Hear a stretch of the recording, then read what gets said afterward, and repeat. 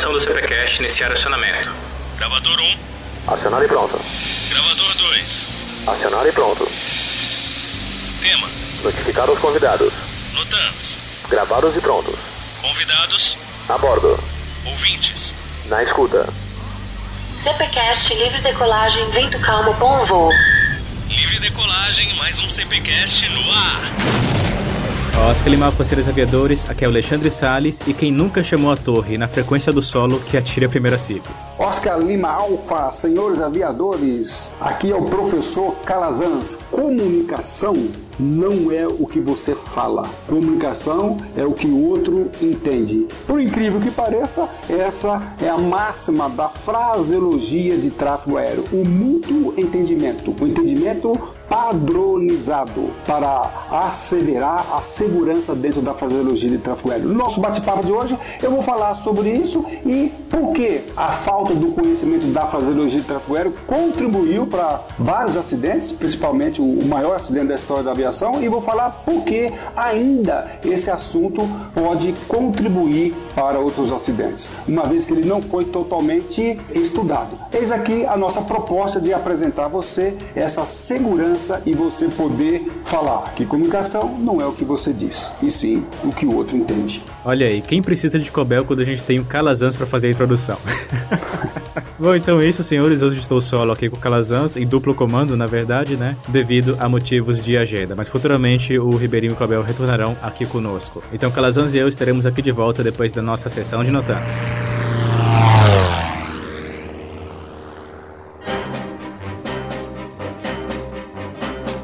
Então, senhores, vamos para mais uma leitura de Notans do CPCast anterior. Então, acusem prontos para o Taxicópia. Ribeirinho acionado e pronto. Cobel acionado e pronto. E começando pelo anúncio da Bianchi, vamos reforçar hoje que quando se trata de camisetas de aviação, a Bianchi também é o lugar certo. Só na categoria de camisetas estampadas são quase 30 modelos, ainda havendo as camisas bordadas e as polos como as que nós utilizamos nos vídeos do canal Piloto. Além da variedade, um dos segredos da Bianchi é que toda a produção das estampas e bordados é feita na própria loja, o que exclui a necessidade de estamparias terceirizadas, mantendo assim um preço mais acessível. E lembrando que além das atuais, a partir da semana que vem também retornarão as camisetas estampadas com artes aqui do canal Piloto, que já haviam sido lançadas há umas 2 semanas atrás, mas agora estão em reposição. A minha preferida...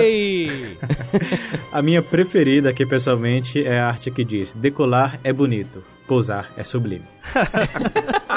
Na caneca fica linda também. E sempre lembrando que só paga o valor do site quem quer. Afinal, os mais atentos sabem que lá no canalpiloto.com.br/Bianchi você consegue o nosso código de desconto exclusivo, que inclusive é acumulativo para quem escolhe pagar via boleto, que nesse caso acaba incluindo mais 5% de desconto. Então atualize seu guarda-roupas com as camisetas da Bianchi.com.br. Acesse e conheça! E com agilidade.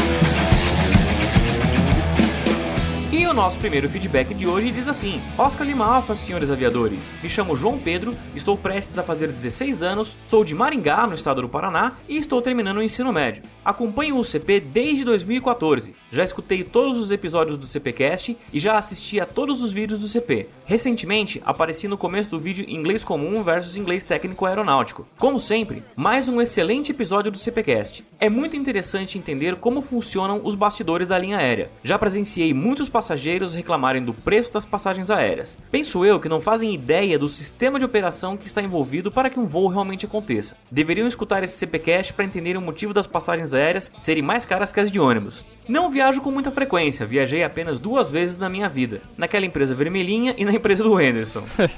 E não imaginava a complexa operação envolvida por trás do voo. Após conhecer o CP, uma chama acendeu dentro de mim e descobri que minha vocação era seguir na aviação. Sonho em entrar na linha aérea, mas almejo principalmente a carteira de INVA. Agradeço muito a Deus pelo dia em que entrei na internet para pesquisar sobre a formação e encontrei uma janelinha do lado nomeada Canal Piloto 25. Muito obrigado, Salles, pela sua humildade em instruir os futuros aviadores a alcançarem os seus objetivos e a todo o pessoal do CP. Desejo sempre ao CP um climb e altímetro positivo e um velocímetro operando em faixa amarela.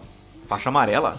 Aquela que a gente tem que operar com cuidado? Vai ver que ele é da turma do pessoal que gosta de um voo com emoção, né? Pelo visto, né? VNE tá logo ali, né, gente? Cara, mas é como a gente sempre diz aqui nos feedbacks que a gente lê, são comentários como esses que fazem nosso trabalho valer a pena, porque você vê, é um vídeo de 2011, né, que até hoje traz instrução aí pro pessoal. E o Yuri Silva deixou um comentário feliz lá na página do CPCast. Se continuar o plágio, alguma porcentagem vai cair pela metade. Não, Yuri, pelo amor de Deus, não, cara. Não basta a crise, caramba. Ah, não. Mas ele falou que é brincadeira, metade não, só 1/3. Grande abraço e sucesso. Ó, mas como foi ele que falou, eu tô repetindo aqui, viu? Não é plágio, é citação agora. E é também aqui o comentário do nosso amigo que sempre comenta, o Douglas Martins Nos, que disse: Oscar Limalfa, senhores aviadores, menos o Ferreira, olha aí já fazendo bullying com o estagiário de novo. Que só tem 15 anos, ele cita aqui no comentário também. E continua: gostei muito do CPCast de hoje, principalmente por falar não do voo em si, mas de todo o planejamento que existe por trás dele. Eu, quando tava finalizando esse último episódio, eu sempre fiquei com o desejo de pegar esse link pra colocar em várias matérias, entre aspas, jornalistas que a gente vê por aí, onde qualquer coisa relacionada à aviação, o repórter vai lá buscar a Infraero, né, e não a empresa em si. E tem também o nosso amigo Júlio Cunha, que disse o seguinte: poderiam fazer um CPCast sobre a profissão de mecânico de aeronaves? Formação, mercado de trabalho, perspectivas atualmente? Enfim, tudo que tem relacionado com a profissão. Desde já agradeço a atenção. Abração. Pois é, Júlio, eu ia dizer pra você escutar os CPCasts 23 e 32, mas a Giovana já se adiantou, né? Essa sim tem agilidade. A agilidade é forte nessa pequena padawan, viu? E também citando aqui pro pessoal que todo comentário que é postado aqui nas postagens do CPCast, a gente também recebe, né, um alerta avisando que a gente recebeu um novo comentário. Então, quando o Júlio Cunha postou essa pergunta lá na postagem, eu até pensei em ir lá pra responder, que a gente já havia, né, publicado 2 outros episódios. Mas eu parei e pensei, não, eu confio no público do Canal Piloto, alguém vai responder pra ele. E aí aparece a Giovana. E o Danilo Maicon, que disse assim: uma bela sexta de trabalho após uma semana corrida no escritório, acesso o site do Canal Piloto e meus olhos encheram de lágrimas de alegria, literalmente. Viu que eu precisava e queria há muito tempo, um novo CPCast. Oscar Lima Alpha, senhores Masters de CPs e Kid CP. Caramba, a gente pode lançar um concurso, né, cara? Nomeie o Lucas. Mas olha, Kid CP é uma boa, viu? Não, tá ótimo, mandem mais apelidos, cara. De repente CP Boy também, quem sabe, né? O garoto prodígio. Parabéns por mais um CPCast maravilhoso, assunto super pertinente e informativo. É muito útil esse trabalho por trás do voo que não se fala tanto, mas que sem ele o voo fica desorganizado e talvez não seria possível com tanta segurança. Talvez nem seria possível o voo, né? Parabéns a todos novamente e muita agilidade pro próximo CPCast. E pra finalizar, temos aqui o comentário do spotter pessoal do Anderson Rafael, que é o Lucas Conrado. Mas não é pra finalizar ainda, Salles. Ah, não? Não, tem mais 2. Tem o spoteado no final. Tem os próprios spoteados embaixo. Beleza. O que disse aqui? Fechando hoje minha primeira semana de trabalho no aeroporto. Estou indo pro Galeão ouvindo esse CPCast. Abraços a todos e depois volto para comentar o programa. E já seguindo aqui o comentário que ele deixou logo depois, ele continua: acabou o episódio e ainda tô esperando o ônibus pro aeroporto. Caramba!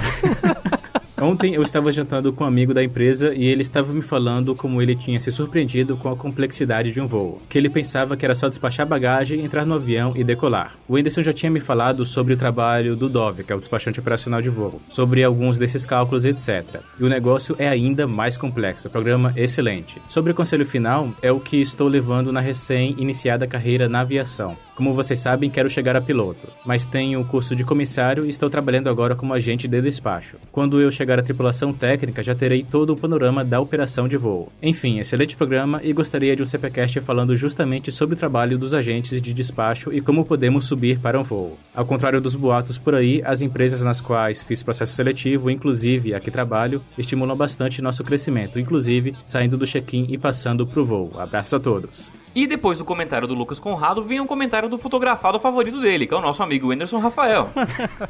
Por sinal, estamos gravando no aniversário dele, né? Diga-se de passagem. E aí, parabéns, Anderson! Parabéns, Anderson, felicidades. Eu até escrevi lá no mural dele que você ganhe 1 ano de vida para cada pessoa na aviação que você ajudou. Feliz imortalidade. Mas enfim, o nosso amigo Anderson disse o seguinte: esse eu escutei correndo. Que bom, Anderson. Melhor correndo do que voando, né?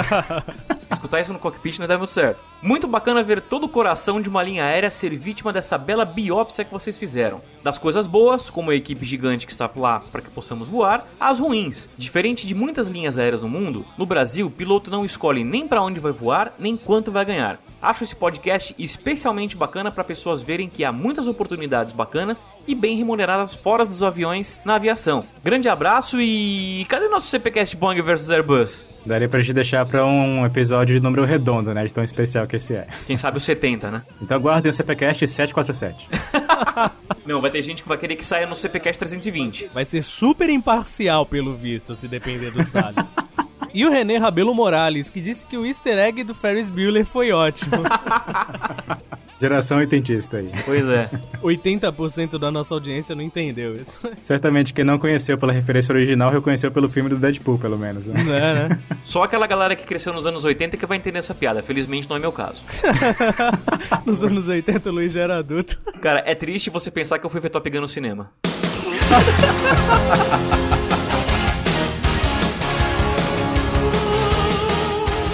Então nós e todo o público do Canal Piloto deixamos as respectivas continências ao Alexander Van Pares, Ao Vanilson Vega, Ao Leonardo César, ao Francisco Persson, ao Wanderson Zonato, ao César Gontijo, ao Helder Brito, ao José Antônio Alves, ao César Souza, René Morales, ao Diego da Silva, ao Marcos Medeiros, Leonardo Biscola, Tiago Moreira, Leandro Teichmann, Felipe Cavalcante, Rafael Xavier, Paulo Ricardo Alves, Giovandro Nobre, Tiago Presbítero Vander Luiz Castro, Felipe Lacerda, Ramon Barbosa Félix. e ao Eliseu Eudes. E se você quiser se tornar um ala do Canal Piloto e ter seu nome merecidamente citado aqui no CPCast, Basta acessar o padrim.com.br/canalpiloto e entrar para o nosso esquadrão. esse é o Ribeirinho. Se alguém quiser enviar o comentário sobre o episódio de hoje, qual é o e-mail do CPCast? É o cpcast@canalpiloto.com.br. E Sr. Cobel, se o pessoal quiser nos acompanhar nas redes sociais enquanto caçam pokémons, Eu vou estar caçando Pokémon, você acha que eu vou prestar atenção em rede social?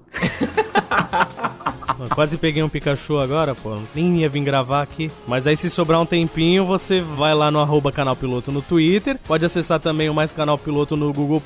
Ou então pode capturar um Zubat lá no facebook.com/canalpiloto. para segurança da aviação, espero que o aplicativo não instale um ginásio perto de um aeroporto, né? Ave Maria, cheio de graça. Ninguém ia voar. E se alguém quiser se padronizar no estilo do Canal Piloto, hoje ela pode encontrar as nossas camisetas, canecas e demais produtos. Na Pokéstop mais próxima, não, quer dizer... Basta ver os detalhes lá no canalpiloto.com.br/produtos. Mandou bem pra caralho aí. E para quem quiser Acabou a gravação. E para quem quiser estudar para a prova da ANAC ser aprovado com agilidade, Lá no Portal Piloto Comercial tem um ginásio. É só acessar canalpiloto.com.br/simulados que você vai ter um desconto especial para adquirir seus simulados e seus pokémons. depois de todo esse conhecimento que vocês dois mostraram sobre o aplicativo, sobre o jogo, agora eu já sei porque o CPCast está atrasando. E sempre lembrando, mais uma vez, novamente, de novo, que se você quiser baixar os episódios diretamente para o seu celular, o feed e tudo mais estarão aí na descrição deste post. E agora que já estamos cientes dos anotantes, o que temos agora? CPCast episódio 68. Fraseologia de tráfego aéreo.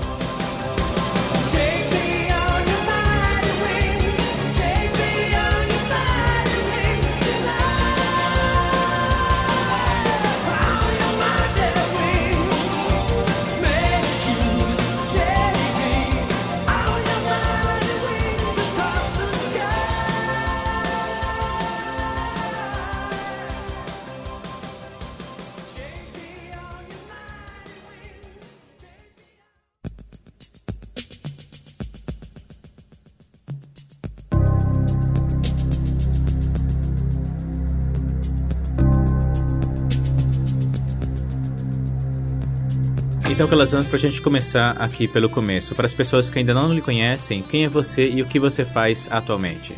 Meu nome é Daniel Celso Calazans, né, por completo, mais conhecido como Professor Calazans, com K. E hoje eu me dedico exclusivamente ao ensino da área da atividade aérea, focando 2 pontos, né, que é a fraseologia de tráfego aéreo e é também o direito aeronáutico e, paralelamente, tudo relacionado a regras de tráfego aéreo. Isso é para as pessoas terem ciência da importância de você aqui em um episódio com um assunto como esse, Calazans. Até o momento, por que funções, empresas e cargos você passou desde o seu ingresso na aviação até atualmente? Bom, eu iniciei a minha carreira como controlador de tráfego aéreo, né, na situação de aluno na Escola de Especialistas de Aeronáutica. Ao longo do tempo, eu trabalhei lá na própria Escola de Especialistas de Aeronáutica, na formação do curso de controlador de tráfego aéreo por 10 anos. Também trabalhei no ICEA, né, que é o Instituto de Controle do Espaço Aéreo, também na formação de controladores. No ICEA, na realidade, não foi só no curso de formação de controladores, foi também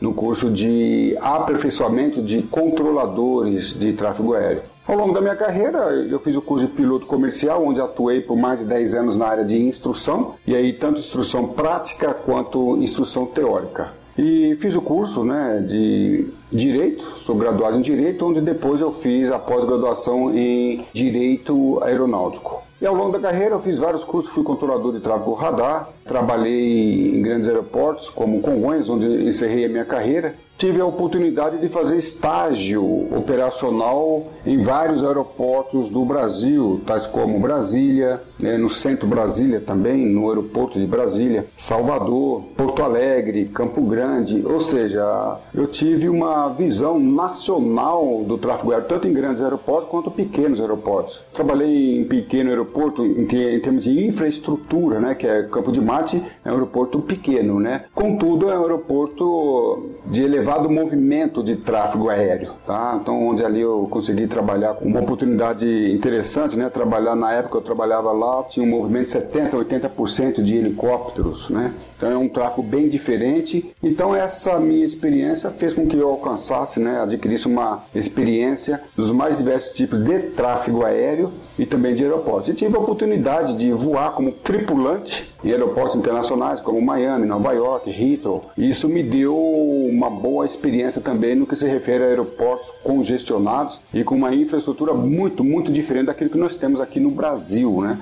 Então isso me fez com que eu tivesse uma experiência internacional, principalmente no que se refere à fraseologia de tráfego aéreo. E eu tive a oportunidade de trabalhar na formação de controladores, como eu já disse, na formação e também no aperfeiçoamento, e também fui professor universitário, onde eu trabalhei com regulamentos de tráfego aéreo, sendo uma das matérias fraseologia de tráfego aéreo. Com isso, essa experiência internacional que eu adquiri, tanto como controlador de voo no Brasil, como tripulante extra em voo pelos aeroportos internacionais, fez com que eu adquirisse uma experiência ímpar e produzisse cursos e livros voltados ao assunto.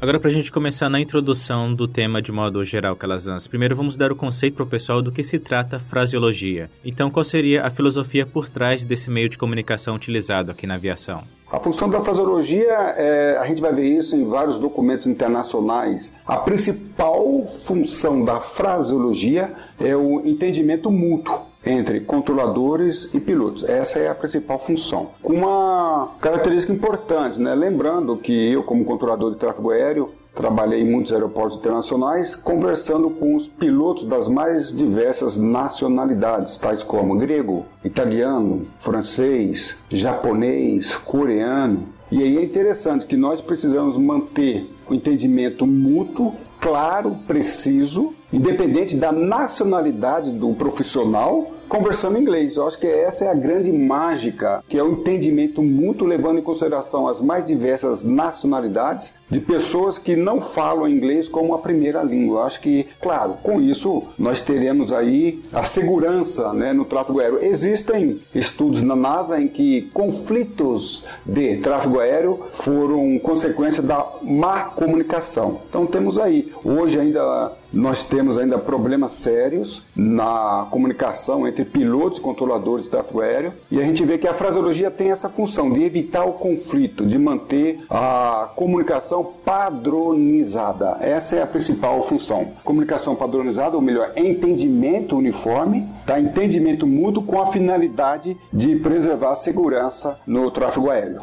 E uma coisa interessante que a gente pode ver, principalmente no seu curso de fraseologia, é que ali já na introdução você cita a relação entre fraseologia e radiotelefonia. Então, como uma está relacionada à outra dentro desse conceito? A fraseologia, a gente vê que fraseologia não é estudo das frases. Se nós procurarmos os dicionários, nós vamos ver fraseologia, estudo das frases. Em se tratando de fraseologia de tráfego aéreo, nós não podemos admitir esse conceito. Eu vou contar aqui um exemplo muito interessante. Eu, quando trabalhando em Congonhas, eu não estava envolvido nesse incidente, mas eu acompanhei esse incidente. Veio uma aeronave presidencial, no caso o presidente Lula estava a bordo, e ele chegou e o controlador de tráfego aéreo, por helicóptero, via helicóptero, pediu que ele mantivesse determinado setor ali no aeroporto. E ele falou para a aeronave, mantenha o setor eco. E a aeronave manteve o setor eco, mas manteve o setor eco fazendo espera em círculos, mantendo 360. E nesse 360 ele conflitou uma outra aeronave que estava na final. Na verdade não conflitou, mas teve uma separação inferior à mínima. Não houve conflito, nem quase colisão, na verdade longe de ter quase colisão. Então na realidade ele queria que a aeronave mantivesse empairado. Então ele deveria ter falado, mantenha o setor eco empairado, ou mantenha o setor eco realizando órbita 360. Falou apenas, mantenha o setor eco. Na realidade, faltou aqui a precisão. Uma das características da fraseologia é precisão, tá? Então a fraseologia, que frase eu vou usar como piloto, como controlador de tráfego aéreo para que determinada regra seja cumprida. Assim daqui a pouco nós vamos ver no caso 907. A radiotelefonia é uma matéria que eu posso dizer que é inexistente no Brasil. A OASAI tem um documento que é o Manual de Radiotelefonia. Esse estudo da radiotelefonia, ele precede o estudo da fraseologia. Radiotelefonia é técnica de comunicação via fonia, onde você aprende, por exemplo, como emite números. Não faz parte da fraseologia, está dentro do mesmo contexto. Por exemplo, como que eu falo o número 4 em inglês? O número 4 em inglês, dentro da fraseologia, é flower, para evitar uma possível confusão com a preposição for. O número 5 é five, o número 9 é nine-hour. Suba para o nível 350. Climb to flight level 350. É muito comum instrução de proa, de nível, em que o número 5 é confundido com o número 9 na fraseologia, na radiotelefonia. Então, se o controlador, o piloto, estudasse radiotelefonia, ia ver que o estudo da emissão desses números seria bem claro, de tal forma a evitar essas confusões que ainda ocorrem muito. Então, a fraseologia, melhor, a radiotelefonia, ela tem a finalidade de não padronizar as regras de tráfego aéreo através da fraseologia, mas sim um estudo de técnicas de comunicação via rádio. Olha só que interessante, parece uma coisa muito boba, mas você pega o manual de radiotelefonia, ele fala uma coisa muito interessante. Antes de iniciar qualquer comunicação, preste atenção se a sua frequência está devidamente sintonizada com o órgão que você quer se comunicar, se dirigindo ao piloto. Eu conto uma experiência que quando eu trabalhava em Congonhas, uma aeronave solicitou táxi e na realidade ela selecionou a frequência, uma aeronave em Guarulhos, sintonizou uma frequência achando que estava falando com Guarulhos, estava na realidade falando com Congonhas. E Congonhas, sem prestar atenção, autorizou o táxi. Não houve nenhum conflito, na verdade houve um conflito, mas não houve nenhum incidente. Eu já vi situações similares quando eu trabalhava no campo de Marte, uma frequência muito próxima de, não sei como isso aconteceu, na parte técnica eu desconheço, mas as aeronaves falando com Santos Dumont entrava na frequência do campo de Marte e ocorreu de o campo de Marte emitir algumas autorizações para a aeronave operando lá em Santos Dumont. É um princípio da radiotelefonia. Antes de você falar com o órgão de controle, certifique-se que o órgão de controle que você está falando realmente é o que você quer. Tem uma outra coisa muito interessante também, que é dentro da radiotelefonia. Uma vez um piloto, que eu também preparo pilotos para voar no exterior, ele falou que os controladores de tráfego aéreo de Nova York falavam muito rápido.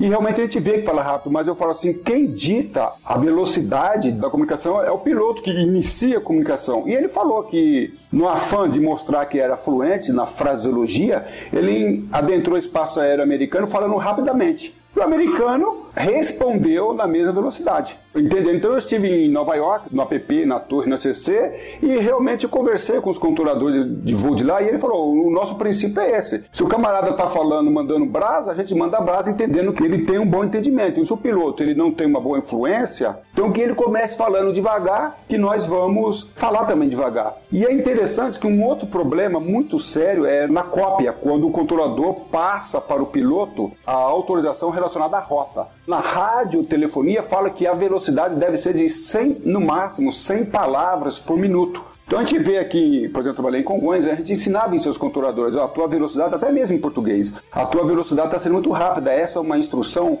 uma informação muito precisa, tem que ser numa velocidade inferior que você está falando, mas qual a velocidade? Documento nenhum, o documento 9432 da UACI, Manual de Radiotelefonia, orienta nesse sentido. Então, estou dando aqui 2 exemplos de muitos outros princípios que estão contidos e os controladores não sabem disso.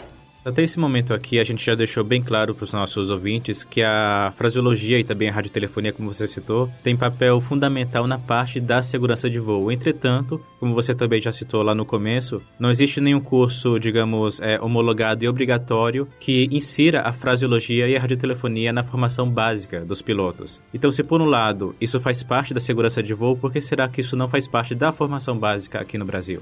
Eu não entendo, meu amigo Salles. Se você for observar, olhar o plano, vou chamar de grade curricular, consta regras de tráfego aéreo. E se consta regra de tráfego aéreo, a fraseologia está dentro desse contexto. No entanto, isso é teoria, é teórico. Na prática não é o que se verifica. Eu não conheço, tá? Talvez tenha algum aeroclube aí que ensine fraseologia de tráfego aéreo. Então embora tenha, até uns dias atrás eu estava conversando com um aluno, um piloto, que ele fez a banca da ANAC, fez na prova de regulamento foi feita uma pergunta. Eu falei assim, olha, quando cai na banca da ANAC é uma pergunta. Ou seja, então o que nós temos aí? Nós temos um assunto muito relevante dentro do tráfego aéreo, que deveria ser o objeto de estudo, os alunos deveriam estudar não dentro do bojo, do regra de tráfego aéreo, porque se perde. Tá? Se perde. E mais do que isso, devia ser cobrada. Tá? Nós temos outro problema. Então, na minha opinião, teria que ter uma prova específica de fraseologia, tanto teórica e até mesmo, no meu ponto de vista, assim como é a formação e principalmente a avaliação dos pilotos americanos. Nós sabemos que a avaliação dos pilotos americanos tem uma prova oral. Então, nesse caso, eu entendo que para ter uma assertividade deveria ter uma prova oral. Ou seja,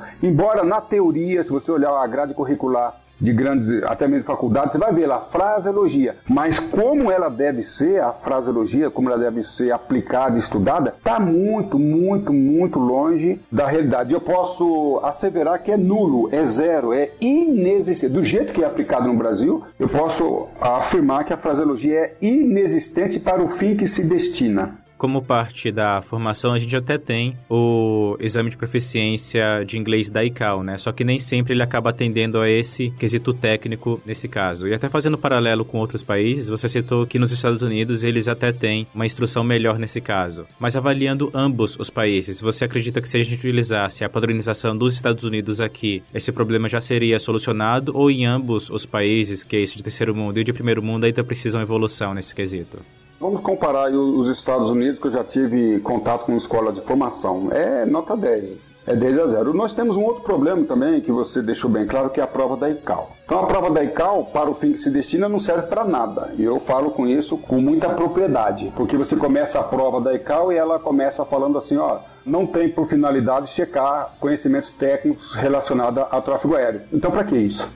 Então caiu por água abaixo. Hoje eu estava preparando uma aula de fraseologia e estou no capítulo de táxi, né? Dentro de helicóptero. Eu, como trabalhei em Marte e também em Congonhas, 2 aeroportos que tem grande movimento de helicópteros, nós tínhamos problemas. Às vezes você viu o piloto taxiando muito rapidamente, ele solicitava táxi, mas fazia o air taxi. Ao invés de fazer o táxi, aí o controlador autorizava o táxi, ele não era táxi, era air taxi. Então quando você pega a fraseologia americana, e até a nossa, eu estudei hoje o documento 4444, o documento 9432, fiz um estudo do anexo 10, volume 2, cheguei à conclusão, pelos livros, que traz uma diferença danada. Então você tem uma diferença entre air taxi como táxi aéreo, né, de deslocamento aéreo. Existe uma diferença em termos de velocidade no aeroporto e também em altura. Então eu acho que, por exemplo, ICAO, se fosse um teste sério, não é sério, né? Se fosse sério, quando você recebe do controlador de tráfego aéreo a autorização para um air taxi, qual seria a diferença para um deslocamento aéreo? Ou então um ground taxi, existe a expressão ground taxi para helicóptero. Então você vê que essas coisas não são avaliadas, e isso aí é importante. Eu já vi muitos conflitos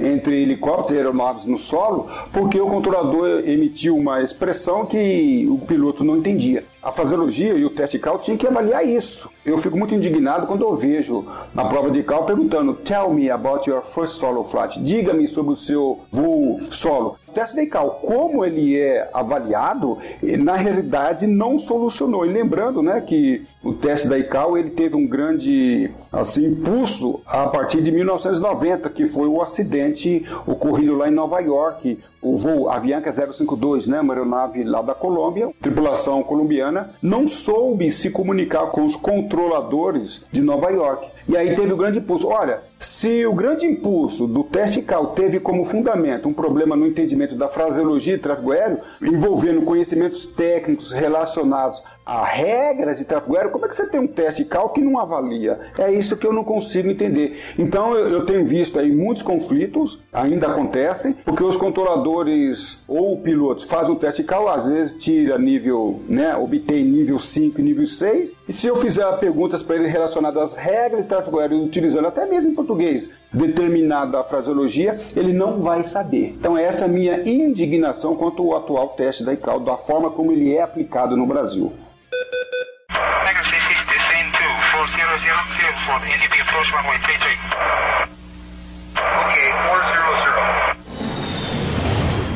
Agora, para mostrar, Calazans, que tudo que a gente citou até aqui não é apenas teoria, não é apenas filosofias, teses, etc., vamos citar alguns casos na qual a fraseologia teve papel determinante para o acontecimento de alguns incidentes e acidentes também. É claro que nenhum acidente ocorre só por um motivo, mas aqui, devido ao tema desse episódio de hoje, a gente vai focar na parte da fraseologia e vamos começar pelo famoso acidente de Tenerife, que é famoso por motivos bem pontuais. Então vamos começar dando um breve contexto sobre esse acidente, começando pela parte do atentado. Então, do que se trata o Tenerife? Tenerife é um acidente antigo, mas muito atual no que se refere à fraseologia de tráfego aéreo, tá? Então ocorreu 27 de março de 1977, ali nas Ilhas Canárias. Nós temos ali algumas ilhas naquele arquipélago, né? Uma região que tem muitos voos turistas. A aeronave estava indo para Las Palmas, os voos, principalmente os dois voos envolvidos, né, que era uma aeronave da KLM e outra aeronave da Panam, dois Boeing 747. E houve um atentado nas Las Palmas, né, e as aeronaves foram desviadas para Tenerife. E lá, as aeronaves foram ali controladas numa situação muito complicada, porque o aeroporto não tem uma boa infraestrutura para receber grandes aeronaves, como era o caso, e várias aeronaves. Os controladores, né, também não eram preparados para um grande fluxo de tráfego aéreo. E aí você tem alguns problemas, né? Tinha baixa visibilidade, infraestrutura aeroportuária ineficiente, deficiente para atender aquelas aeronaves, principalmente no que se refere às pistas de táxi. As aeronaves tiveram que taxiar pela pista em uso. Aí você tem um problema muito grave em termos de fraseologia de tráfego aéreo. Você tem os espanhóis falando inglês, você tem o holandês falando inglês, você tem o americano falando inglês. Então você tem 3 nacionalidades diferentes falando inglês, e para se valer de uma fraseologia que precisava ser precisa, precisava ser clara numa situação muito nebulosa, né? Realmente havia nevoeiro sobre a pista e qualquer desacerto poderia trazer um grande desconforto, que foi o que aconteceu. E como eu citei lá no começo, todo acidente, ele obviamente envolve vários fatores, mas como a gente tem que resumir aqui esse acidente, vamos direto para o core da confusão no que se trata da fraseologia, que é parte das instruções confusas na hora do táxi, tanto para a aeronave da KLM quanto para a aeronave da Panam. Então, Calazans, como que a confusão começou nessa hora da instrução de táxi? Eu só queria deixar bem claro, o Salles e os nossos amigos que estão ouvindo, eu disponibilizei no YouTube, tá? 2 aulas, cada aula de 40 minutos, gravado nos estúdios da Bianchi, com a produção, tá? E edição do canal Piloto Salles. E esse acidente lá, nessas 2 aulas, a gente consegue apresentar os acontecimentos de uma forma mais clara e precisa.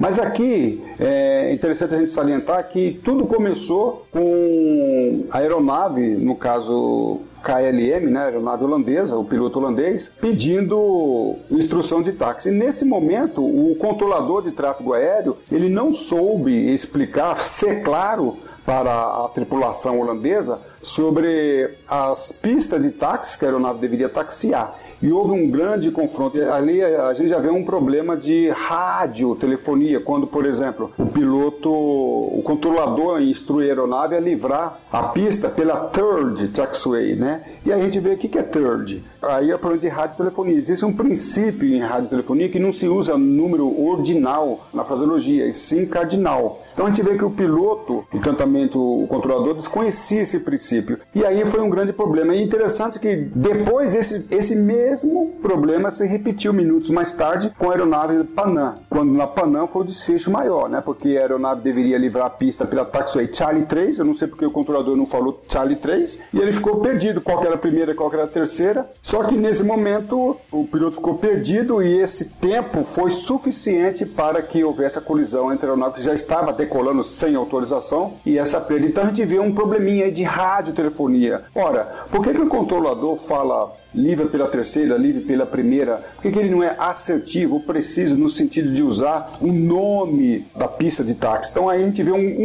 dentre vários, né, um grande problema aí.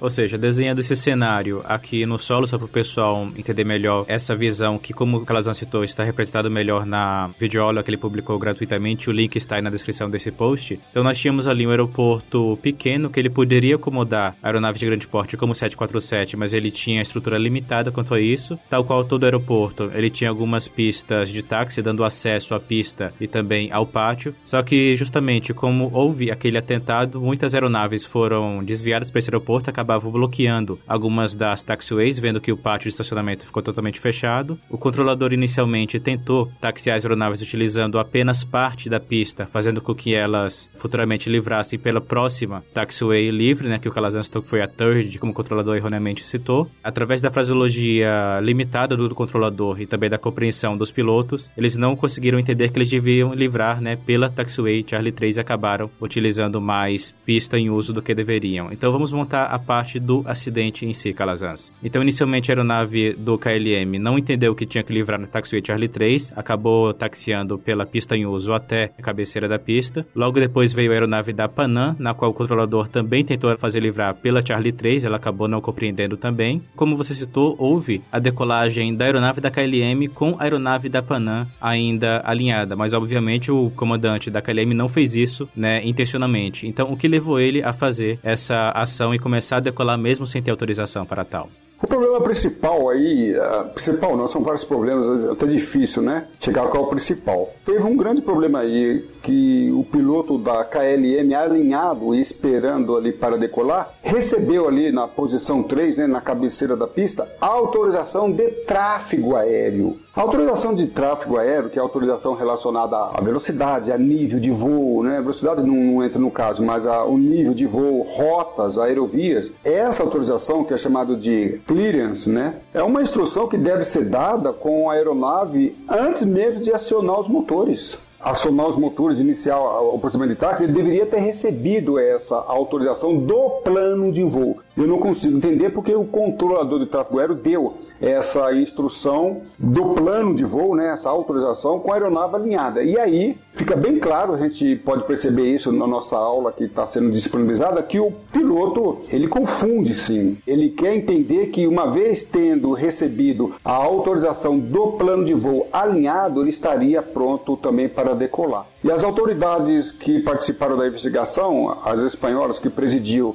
e o NTSB que acompanhou, ambas autoridades definiram que o desfecho, embora nós temos aí vários fatores contribuintes, mas o fator determinante, a causa determinante foi sim o fato do piloto ter decolado sem em momento algum ter recebido autorização de decolagem. Jamais recebeu autorização de decolagem. E aí nós temos um problema de fraseologia, porque existe nos documentos relacionados à fraseologia que deixa bem claro que não emite autorização de plano de voo com a aeronave alinhada. A possibilidade da aeronave alinhada receber autorização de plano de voo e confundir com a autorização de decolagem é enorme, tá? Então esse foi um fator muito interessante. Uma outra coisa interessante nesse contexto é que quando a aeronave iniciou a decolagem, lembra que no momento da colisão nós tínhamos 200 metros de visibilidade, então as aeronaves não estavam se avistando e nem o controlador estava avistando a aeronave da torre de controle. O copiloto gritou, I am at takeoff, né? Ele gritou. Quando ele diz I am at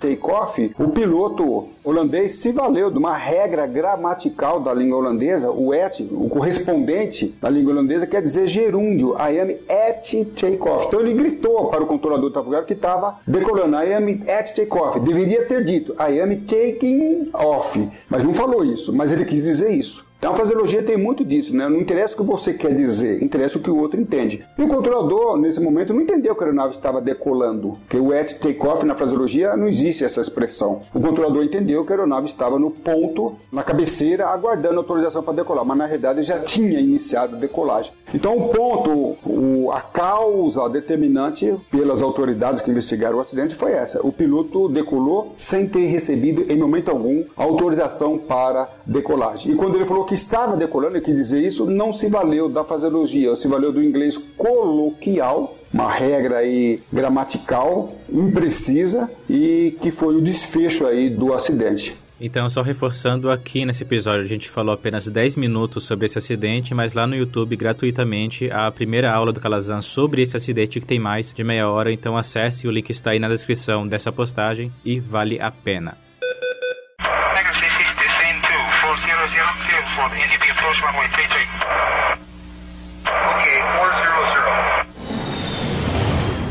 Agora ingressando no próximo acidente, Calazans, vamos falar do Gol versus Legacy que ocorreu aqui em céus brasileiros. Então, começando tal qual o acidente do Tenerife, vamos primeiro começar com um breve contexto sobre o acidente. Então, do que se trata esse caso? O que eu acho de semelhante em relação ao Tenerife, que eu acho interessante, é em Tenerife nós tínhamos lá duas grandes aeronaves, uma aviônica bem desenvolvida, que eram dois Boeing 747. Para a época era um avião bem evoluído. No caso Legacy e Gol, nós temos aí o Gol, uma aeronave novíssima com 30 dias de vida, e nós tínhamos o Legacy com 15 dias de vida. Ou seja, nós tínhamos aí as duas mais novas aeronaves do mundo se chocaram em céus brasileiros, sendo como um dos fatores, tá, a fraseologia de tráfego aéreo. Então nós temos aí esse grande problema, a aviônica sendo desenvolvida, a aeronavegabilidade continuada sendo desenvolvida, aeronaves sofisticadas, mas nós temos um elemento humano, tá? Não alcançou, não acompanhou esse desenvolvimento. Em Tenerife nós temos dois Boeings, 583 pessoas morreram porque, dentre vários fatores, os pilotos controladores não conseguiram se comunicar. Nós temos agora em 2006, 30 de setembro de 2006, duas aeronaves se acidentaram porque também pilotos e controladores não souberam se comunicar. E aí nós temos visto que é a deficiência da fraseologia. E o que aconteceu foi que o piloto Legacy, né, a tripulação americana, preencheu um plano de voo contendo 3 níveis de voo. Iniciaria o voo no nível 370, em Brasília mudaria para o nível 360 e em rota mudaria para o nível 380 até o seu destino, que era Manaus, né, Eduardo Gomes. Ou seja, preencheu um plano de voo com 3 níveis, 370, 360 e 380. Mas recebeu do controlador de tráfego aéreo um único nível de voo. Cleared to Eduardo Gomes, Flight Level 370, ou seja, autorizado para Eduardo Gomes no nível 370. O piloto cotejou e entendeu o piloto que estava autorizado, embora tivesse preenchido um plano de voo com 3 níveis, tendo recebido apenas um nível do controlador de tráfego aéreo, entendeu que estava autorizado a voar até o destino no nível 370 e assim o fez até a colisão. Interessante que aqui nós temos um grande exemplo do que é fraseologia. A fraseologia não é estudo das frases. A fraseologia é como a regra de tráfego aéreo se materializa através da comunicação. Então a pergunta é, o piloto tendo recebido uma autorização como essa, que contrariava o seu plano de voo, o que ele deveria fazer? Voar os 3 níveis ou manter no único nível autorizado pelo controlador de tráfego aéreo? Isso é regra de tráfego aéreo. E aí nós temos um outro problema. Em caso de falha de comunicação que houve nesse acidente, qual nível ele deveria manter? O nível autorizado pelo controlador de tráfego aéreo, que era único, ou cumprir o plano de voo apresentado que tinha 3 níveis de voo? Então, se nós fizermos um estudo sobre essa frase, cleared to Eduardo Gomes, Flight Level 370, contém regras de tráfego aéreo que envolve aí umas 200 páginas de estudo da ICA 112 e da ICA 137, regras de tráfego aéreo e serviço de tráfego aéreo. O que quer dizer essa frase? Essa frase quer dizer que eu devo voar no 370 ou cumprir o plano de voo? Em falha de comunicação, essa frase dada, emitida pelo controlador de tráfego aéreo, envolve que regra? Em falha de comunicação eu devo voar segundo o plano ou segundo a autorização? Então isso é totalmente, essa frase, ela envolve uma teoria enorme. É isso que é fraseologia. Então, na realidade aqui, resumindo, tá? Só resumindo que esse acidente, ele faz parte do nosso curso de perito judicial aeronáutico, quando eu explico com mais detalhe e mais profundidade. Mas o piloto não errou, tá? O piloto, à época do acidente, as nossas regras deixavam bem claro que entre o plano de voo apresentado e a autorização emitida pelo controlador de tráfego aéreo prevalece a autorização. Em falha de comunicação, à época do acidente, 2006, também prevalecia que, em falha de comunicação, o piloto deveria manter a última autorização emitida pelo controlador de tráfego aéreo. E isso não foi resolvido, meu amigo Salles, porque eu tenho feito muitas perguntas a muitos controladores e há 15 dias eu dei uma aula sobre perito judicial aeronáutico na Universidade Federal do ABC, onde havia ali vários pilotos e controladores. Eu fiz essa pergunta e mandei que eles me fizessem o trabalho e me entregassem. E eu ouvi de pilotos e controladores as mais diversas respostas. A pergunta foi: que nível deveria voar, ter mantido a tripulação americana? Uns falaram 360, outros falaram 370. Eu falei, e depois, a segunda pergunta, em caso de falha de comunicação, qual o nível? Ou seja, a gente tem visto que esse problema de autorização não foi resolvido no Brasil. Nós tivemos nesse acidente 154 pessoas mortas e eu tenho a impressão que elas morreram em vão, porque em se tratando de fraseologia, isso ainda não foi resolvido. Então a autorização, ela tem a sua alma ligada naquilo que o controlador fala através da frase, através da fraseologia. Eu tenho aí outro exemplo de como isso, a ausência do ensino da fraseologia pode ainda contribuir para um outro acidente no nosso país. E só pra gente deixar fixado pro pessoal que for voar a partir desse momento, né, depois desse ano de 2006, quando a regra mudou, como você falou, havia essa diferença de se há a falha de comunicação, a pessoa mantém o nível ou passa a seguir o plano de voo. No seu próprio curso, se não me engano, você cita, né, que na época havia uma diferença entre a regra em vigor aqui no Brasil e a regra em vigor pela FAA, né? Então qual era essa diferença e como está atualmente? O Brasil se padronizou a FAA, foi isso? Isso é uma coisa muito interessante, viu, que a gente deve também acompanhar. Eu tenho preparado pilotos, né, para voar para o exterior e sempre lembrando que quando vai se voar em país exterior, muito cuidado para ver qual é a regra que é prevalente nesses países. A época do acidente, tá, pessoal? Então vamos voltar lá para 2006. A regra FAA, em falha de comunicação na época, falava que o piloto deveria cumprir o plano de voo, enquanto no Brasil deveria manter-se a última autorização do controlador de tráfego aéreo. Então o piloto não errou, tá? Em relação a essa conduta, inclusive no nosso curso de perito judicial aeronáutico, nós trabalhamos muito bem nisso. Então os pilotos americanos, a tripulação americana, nesse sentido, não falharam. Hoje, no Brasil, em falha de comunicação, cumpra-se o plano de voo apresentado. Havia uma diferença, tá? E agora essa diferença, ela se igualou nesse quesito, tá ok?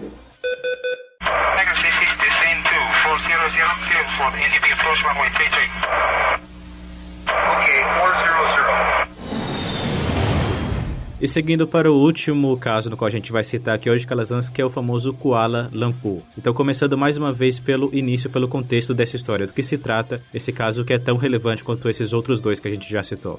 Esse acidente em Kuala Lumpur, ele é também muito interessante, que o assunto principal dele aqui não é fraseologia, aí assim entra radiotelefonia. Então é envolvido uma aeronave, um Boeing também, um Boeing 747, a gente vê aí mais uma vez, né? Ocorreu dia 19 de fevereiro de 1989. Eu vou só falar no que se refere à fraseologia e à radiotelefonia, tá? Não vou mencionar o erro de navegação, que o piloto teve um erro de navegação aqui, mas não é o caso aqui agora. Então a aeronave, ela foi instruída a descer para 2.400 pés, que era a altitude mínima do setor. Então o piloto não poderia ter descido a uma altitude inferior a essa. E desceu até 400 pés. Então o grande problema foi que o controlador de tráfego aéreo, ao instruir a aeronave descer, falou Tiger 66, né, que era a matrícula da aeronave, descend 2400. Tiger 66, descend 2400, clear for NB approach runway 33.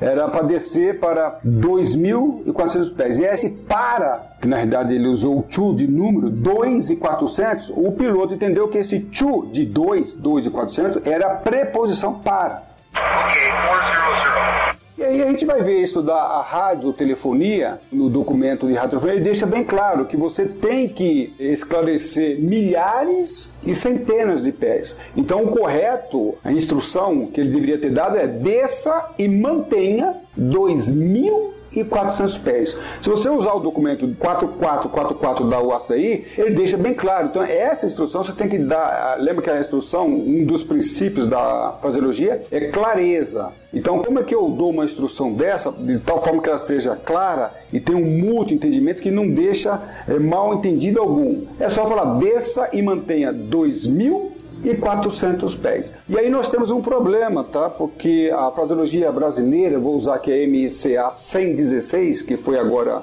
promulgada agora, né, e divulgada aqui no Brasil no ano de 2016, ela tem um problema, porque quando se trata de radiotelefonia, nesse assunto, ela não foi clara. Então nós temos aqui, no nosso curso de fraseologia de tráfego aéreo, tem 3 módulos. O primeiro módulo é princípios e fundamentos da fraseologia, onde eu explico essa diferença. Então a fraseologia brasileira, vamos dizer assim, né, ela diz que quando é milhares você usa thousand, e quando é centenas você usa zero. E isso não corresponde à regra da UACI. A regra da UACI, na radiotelefonia e também no próprio documento 4444, deixa bem claro que centenas de pés deve ser falado em hundred e milhares é thousand. O Brasil não seguiu essa regra e temos aí um problema aí que pode trazer a grande confusão ainda dentro do espaço aéreo brasileiro, infelizmente.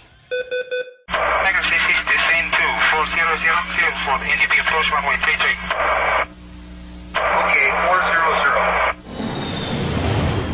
Agora, para a pessoa que está nos escutando até esse momento, Calazans, e já pôde ver todo o seu conhecimento que você demonstrou aqui, tanto teórico quanto prático, nessa questão da fraseologia e do tráfego aéreo como um todo, e quer saber sobre os seus cursos que você disse ao longo do programa que você produziu em parceria com a Bianchi, é importante a gente citar também que todos os acidentes que a gente citou aqui, a gente fez o resumo do resumo, porque a gente abordou apenas a visão sobre a fraseologia, mas tem também análise jurídica, técnica e tudo mais. Então, para quem quiser procurar os seus cursos que dão detalhes bem mais extensos em diversas aulas sobre cada um desses acidentes, onde as pessoas podem encontrar esses cursos, qual a carga horária média de cada um, só para eles entenderem a dimensão desse conhecimento e também através de que portal eles estão disponíveis. Além dos nossos cursos que nós falamos, da nossa experiência que nós apresentamos no início desse nosso bate-papo, tem uma outra coisa interessante também, que é uma outra frente que eu tenho trabalhado, é a perícia judicial aeronáutica. Tenho dado consultoria, já trabalho num escritório, onde o assunto principal é perícia judicial aeronáutica. Eu tenho trabalhado também com cursos, né? Acabei agora, nesse mês de junho, um curso na UFABC, um curso presencial que esporadicamente nós damos esse curso aí. Mas nós temos um curso EAD, que é pela Bianchi, onde toda a produção e edição do curso é feita pelo Salles, né? Através do canal Piloto. E esses cursos abrangem várias áreas de acidentes aeronáuticos. E uma das áreas é a fraseologia de tráfego aéreo, onde, por exemplo, um dos estudos que nós temos ali é o 907. Então, o curso de perito judicial aeronáutico ele é online, tem 4 módulos, né? Eu tenho princípios, fundamentos da perícia judicial aeronáutica, tenho a investigação jurídica de acidente aeronáutico, que são 2 módulos, né? E depois eu tenho o acidente, análise jurídica de acidente. Aí sim, onde a gente pega os acidentes e destrincha o acidente, quais foram os fatores contribuintes, quais foram as causas determinantes, onde nós trabalhamos num foco jurídico que é muito bem diferente do foco de investigação de acidente aeronáutico com a finalidade de prevenção. Esse curso já está disponível na eBianchi. E eu tenho um módulo, o último módulo é o módulo onde nós, depois do aluno ter feito todos esses módulos à distância, nós temos um módulo online que nós discutimos ao vivo pela plataforma Treinaton ou plataforma Skype ou até mesmo em aulas presenciais. Nós fazemos oficinas, né, workshops, onde nós fazemos ali estudo. O ponto alto do curso é esse, né? O curso leva mais ou menos 6, 8,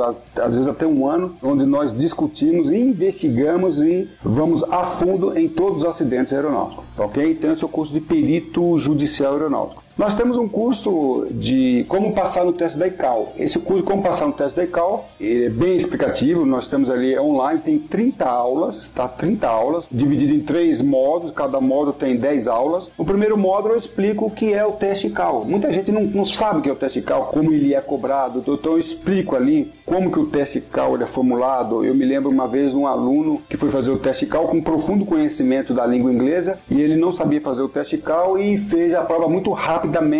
Quando a professora ou o avaliador fazia a pergunta, ele se limitava a responder se valendo de uma gramática bem simples para ser rápido, que ele achava que se ele fosse rápido ele teria ponto nisso. Mas ao realizar a prova muito rapidamente, ele se limitou a usar o presente simples, o passado simples, né? E ele saiu da prova confiante que tinha passado. Na realidade, a gente explica isso no Princípios e Fundamentos do Teste ICAO, que mais do que responder certo, você tem que responder adequadamente. Às vezes você responde uma pergunta onde toda a tua, por exemplo, a gramática, né, que é um dos itens avaliados, você se vale apenas do passado simples, presente simples, então você teve lá uma nota baixa, 2, por exemplo, 3. Você não errou, você usou a gramática corretamente, mas no nível inferior ao que o exame exige. Então eu explico isso, como é que você deve usar. Aí eu tenho também já um módulo de 10 aulas que chama Gramática Comentada, então nós explicamos quais são os tempos verbais que você deve usar, como você deve usar, em que situação esse termo verbal ele é requerido, na descrição de foto, na descrição das situações de emergência, urgência. E também um outro módulo que é Glossário Comentado. No Glossário Comentado, eu cito um exemplo, piloto privado, mas ele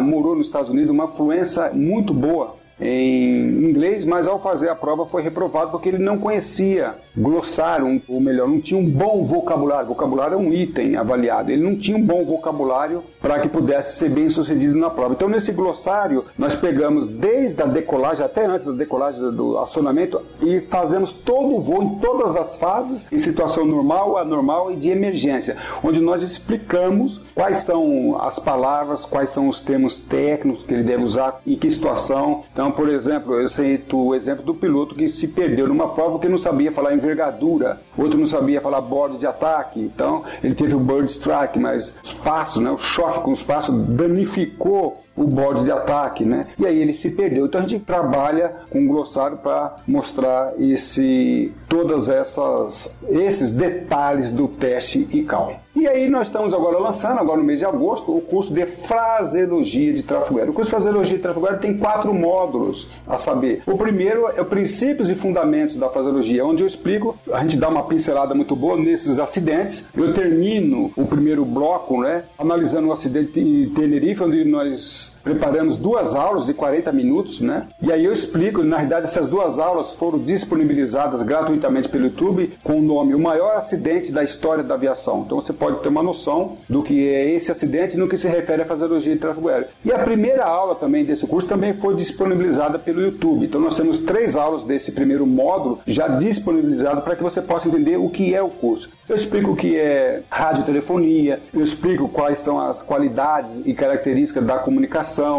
a assertividade, mútuo entendimento, a clareza, a precisão. Então naquele exemplo que eu dei aqui, quando o controlador queria que o helicóptero presidencial mantivesse setor eco em pairado, ele tinha que ser preciso, ele não foi preciso. Mantenha o setor eco. Olha, um helicóptero pode manter o setor eco realizando o voo de duas formas, pairado ou em órbita 360. A gente explica alguns casos de incidentes e acidentes em que o piloto ou o controlador não foi preciso. Então, naquele caso, ele deveria ser preciso. Mantenha o setor eco em pairado. Em inglês, hold in hovering, ou seja, aguarde em pairado. Então, a gente explica essas qualidades da fraseologia. Depois, nós passamos para o outro modo também, que é glossário comentado dentro da fraseologia de tráfego aéreo. Uma aula complexa não, longa, mas muito interessante, onde eu explico as diferenças entre vocábulos. Qual é a sua aplicação? Um exemplo aqui, Salles. Quando você quer que uma aeronave, após o pouso, livre a pista, você tem 3 maneiras para que a aeronave livre a pista, caso você quer que ela agilize. Uma é vacate the runway now. Quando eu falo vacate the runway now, eu quero que a aeronave livre a pista rapidamente, sem demora, né, sem se alongar. Quando eu quero que ela agilize, para agilizar o tráfego aéreo, por questão de tráfego aéreo, tem um termo específico, é expedite. Vacate the runway, expedite, agilize. Mas quando a gente quer que ela livre a pista por questões de segurança, está comprometendo a segurança, eu falo vacate the runway immediately. Então eu tenho 3 expressões que são explicadas nos nossos documentos internacionais, onde eu aponto, né? A MCA 116, a ICA 137 e a ICA 112 não faz menção nenhuma sobre isso, mas dentro do tráfego aéreo esses tipos de informação são importantes. Eu me lembro de um caso que o controlador queria que a aeronave fizesse uma curva imediata, e ele, ao invés de falar imediata, ele usou o português, na verdade, o inglês coloquial, turn left right now. Right now, o right now quer dizer o quê? Quer dizer imediatamente, na linguagem coloquial, mas na linguagem técnica não quer dizer nada. Ele deveria falar turn left now, se ele quisesse que a aeronave fizesse a curva sem demora, turn left expedite, se ele quisesse que a aeronave agilizasse, e como era o caso de evitar conflito, ele tinha que falar immediately, porque a palavra immediately na fraseologia ela só deve ser usada em caso onde está comprometendo a segurança, o quase colisão, que era o caso. Ele falou right now e o piloto não entendeu. Então, eu estou dando um exemplo aqui. Essa aula de fraseologia, esse módulo de glossário comentado, nós teremos também aí umas 10 aulas onde eu passeio na ICA 112, eu vou para regulamentos lá da Europa, regulamento dos Estados Unidos e assim por diante. Tá? E depois nós temos o terceiro módulo. O terceiro módulo, eu faço um voo desde o início do aeródromo de partida até o fim do aeródromo de destino, fazendo todas as fases do voo, em situação normal, anormal e de emergência. Então, vou em rota, vou em subida, vou em descida, emergência, onde o piloto, o aluno, o piloto ou o controlador de tráfego aéreo vai entender, também é tudo comentado, né? Vai entender como é a evolução do voo. E o quarto módulo, fora da Bianchi, é a aula de conversação, tanto pelo Skype, a gente tem dado aula pelo Skype, ou então presencialmente. Com esses 4 módulos, a pessoa eu garanto, viu, Salles, você tem acompanhado a nossa gravação, eu garanto que o piloto ele estará bem preparado. E eu só preciso fazer uma ressalva aqui em relação ao ICAO. Eu estava preparando um piloto que voa um táxi aéreo, que faz voo internacional. Ele estava tendo aula comigo porque ele era nível 5 da ICAO e tem voado nos Estados Unidos. Ele falou, Calazans, embora eu seja nível 5, eu estou tendo muito problema em voar nos Estados Unidos e para fora, outros países. Eu falei, claro, porque o teste da ICAO, ele não mede, não avalia fraseologia nem conhecimento técnico. Então é um ledo engano, eu sempre deixo isso bem claro, seja controlador ou principalmente piloto. Se for nível 5, nível 6, não é garantia nenhuma que você está preparado para voar no exterior. Eu conto um exemplo de um amigo piloto que estava voando nos Estados Unidos e logo numa subida, após a decolagem, lá em Nova York, espaço aéreo congestionado, estava muito congestionado, ele recebeu uma instrução do controlador de tráfego aéreo americano e no final o controlador falou break, break. E ele ficou, até hoje, a pensar o que o controlador quer dizer com essa expressão, break, break. E eu explico isso no meu curso de fraseologia. E essa expressão é interessante porque ela faz parte do contexto da ICAO. Os documentos da ICAO, tanto o 4444 quanto o documento 9432, deixa essas expressões muito bem explicadas. A finalidade do nosso curso de fraseologia de tráfego aéreo é trazer um conhecimento que capacita o piloto a passar no teste da ICAO, mas a minha preocupação é outra, é que ele consiga voar com segurança, precisão, se valendo de uma fraseologia. E aproveitando que o Calazan citou algumas histórias que são conectadas ao conteúdo que ele oferece atualmente, quando ele falou daquele helicóptero que foi instruído a manter o setor eco, né, mas não foi instruído do modo correto e teve aquela pequena confusão, eu lembro até de uma história que ocorreu comigo, que é mais ou menos paralela a esse mesmo conceito que eu quero compartilhar aqui com vocês nesse parênteses. Olha só, Calazans, eu estava voando um mero Cessna 152 ali na área de Jundiaí, estava voltando de um voo para ingressar no circuito de Jundiaí. Só que como o circuito estava um pouquinho congestionado, o controlador pediu para fazer uma espera e falou, por exemplo, Eco Juliette November, faça 1360, que é como se fosse uma órbita, uma curva completa, né, para ele ganhar mais tempo assim. Quando ele falou faça 1360, eu entendi que era para eu fazer 1360 e permanecer fazendo aquela curva até a segunda órbita, como se fosse fazer uma órbita, certo? Aí depois, naquele caso, quando eu havia feito a segunda órbita, ele pediu para confirmar a minha posição e eu falei que eu estava fazendo 1360, assim como instruído, etc. E ele me corrigiu falando que não, comandante, era para você fazer apenas 1360, já pode seguir aqui pro circuito que está livre. Então, ou seja, apesar dessa instrução, eu ter entendido que era para eu permanecer no 1360, ele quis dizer que eu tinha que fazer apenas o numeral 1, né, 1360. Aí, ok, a partir desse momento eu fiquei com isso em mente. Então, sempre que o controlador pedir para eu fazer 1360, é apenas para eu fazer uma volta e já seguir com o rumo padrão. Tempos depois, eu acho que eram uns 2 ou 3 meses, estava eu pilotando agora um ultraleve, um Paradise IP1, com meu amigo Cobel do lado. A gente estava indo para a Academia da Força Aérea, que era um dia do aniversário da esquadrilha, que eles fazem não era o aniversário da esquadrilha, eram os portões abertos da academia, que eles fazem um show aéreo, etc. Então a gente estava lá voando e, novamente, o controlador falou, faça 1360. Aí, com a minha experiência anterior, eu já pensei, bom, ele quer que eu faça mais uma vez 1360, apenas uma curva, e já siga. Então eu fiz apenas uma, comecei a seguir, mas felizmente, como o controlador estava ali visual, né, com o radar ciente de todas as aeronaves, ele pediu para eu confirmar as minhas intenções, eu falei que já tinha feito o que foi instruído, estava seguindo, ele falou, negativo, comandante, para você fazer o 1360 e aguardar. Então hoje, como tem essa falta de padronização nessa instrução, para eu garantir a minha segurança de voo em si, sempre que eu acabo recebendo uma instrução como essa, eu sempre acabo gastando alguns segundos a mais perguntando para ele confirmar se ele quer que eu faça apenas uma curva ou que eu permaneça no 360 até a segunda ordem. Então você vê que essa falta de padronização realmente acaba causando esse efeito, né? Mas olha só que coisa, que exemplo maravilhoso. Hoje, pela manhã, nós estamos gravando esse curso aqui agora, né, à tarde, numa quarta-feira. Hoje de manhã eu estudei exatamente esse exemplo. Sabe o que o documento 4444 explica isso aí direitinho. Ele fala, por exemplo, quando você tem que esperar em órbita, quando for parado, é hold in hovering, ok? No caso era as afixas. Então ele deixa bem claro, faça em inglês A360. A 360, inclusive a expressão não é nem 360, é 360, existe uma expressão especial para isso. Em português, deveria ser faça uma órbita de 360. Faça uma, não existe 1360. A palavra órbita tem que vir à frente. E ainda tem que explicar. Por quê? Due to track, due to para separação. E tem uma outra coisa que é interessante. Ele fala assim, essa para mim é nota 10. Se você está na perna do vento e eu quero que você faça um 360 na perna do vento, a expressão deve ser make a 360 for down the leg. O entendimento é, faça um 360 na perna do vento e ele não vai ter que falar mais nada. Ele vai ter que voltar. Se ele quer que você faça uma espera, então faltou do controlador precisão. A precisão seria, faça uma órbita de 360. O documento 4444 explica isso em todos esses detalhes. O problema é que nosso novo manual de fraseologia, o MCA 116, não explica nada disso. E como nós não temos uma fraseologia padronizada, aí dá essas confusões, quando na realidade isso está tudo explicadinho em documentos internacionais. E aí, Salles, nós temos um problema no Brasil. A nossa fraseologia não é explicativa. Ela é exemplificativa, ela dá exemplos.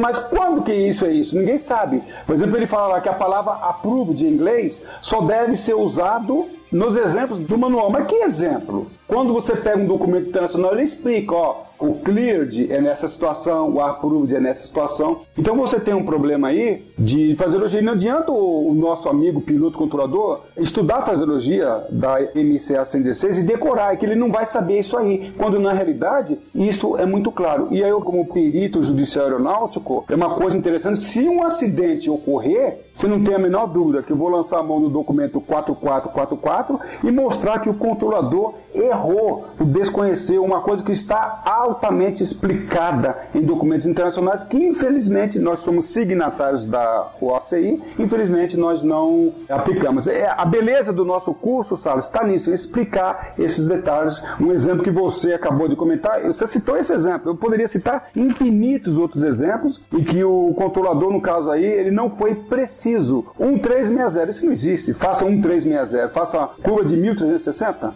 Eu dou até uma orientação. Quando você estiver fazendo uma curva assim muito longa, muda o sentido da curva para o piloto não ficar tonto.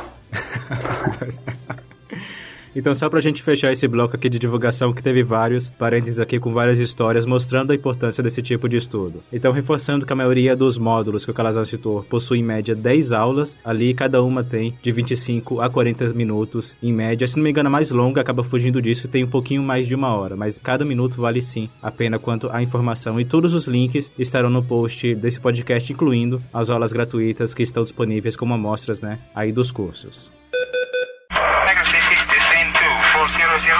NB approach runway 33. Ok, 400. Então, Calazans, depois dessa quase 1 hora de conversa, como a fraseologia ela não faz parte da instrução básica, né, homologada como a gente citou lá no começo, além da pessoa utilizar cursos como o que você apresentou no último bloco, como que o futuro aluno pode aprender fraseologia e radiotelefonia se ele desejar ter esse conhecimento antes de ingressar ali nas primeiras aulas de voo? Muito boa essa colocação, porque o aluno deveria ir para a aula prática já sabendo, conhecendo fraseologia de tráfego aéreo. Não é o que acontece. Eu, como controlador de tráfego aéreo de MAD, um aeroporto escola, eu via muito o aluno falando, mas ao fundo eu via o instrutor. Ou seja, na realidade ele estava repetindo o que o instrutor estava falando. Em voo, não é lugar de aprender fraseologia de tráfego aéreo. No máximo, treinar aquilo que você já sabe e até mesmo aperfeiçoar. Então nós não temos isso no Brasil, embora eu disse que há previsão legal para o estudo. Na teoria, a grade curricular prevê isso, mas na prática isso não se verifica. E nós não temos no Brasil nenhum curso, não conheço nenhum curso que possa trazer toda essa gama de conhecimento. Infelizmente, o curso do professor Calazans, com a parceria da eBianchi e Canal Piloto, é inédito no Brasil da forma que ele foi, porque é um curso onde prepara você para voar realmente, tanto no Brasil quanto no exterior, porque nós mostramos as diferenças, tem diferença. É um curso que prepara você para voar e também prepara você para o teste da ICAO. É inédito, então o meu conselho é que você estude e faça o nosso curso para que você tenha essa deficiência no ensino sanada com a nossa apresentação. Infelizmente, sendo bem sincero com a realidade do Brasil, nós não temos nenhum curso que possa oferecer aquilo que nós oferecemos.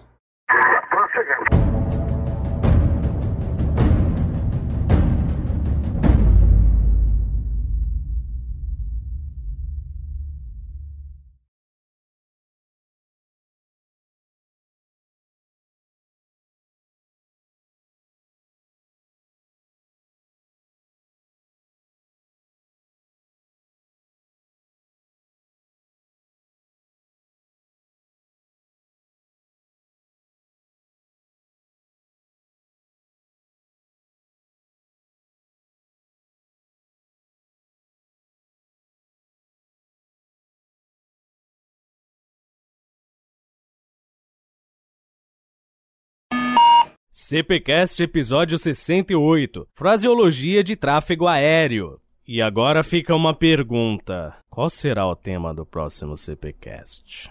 Hã?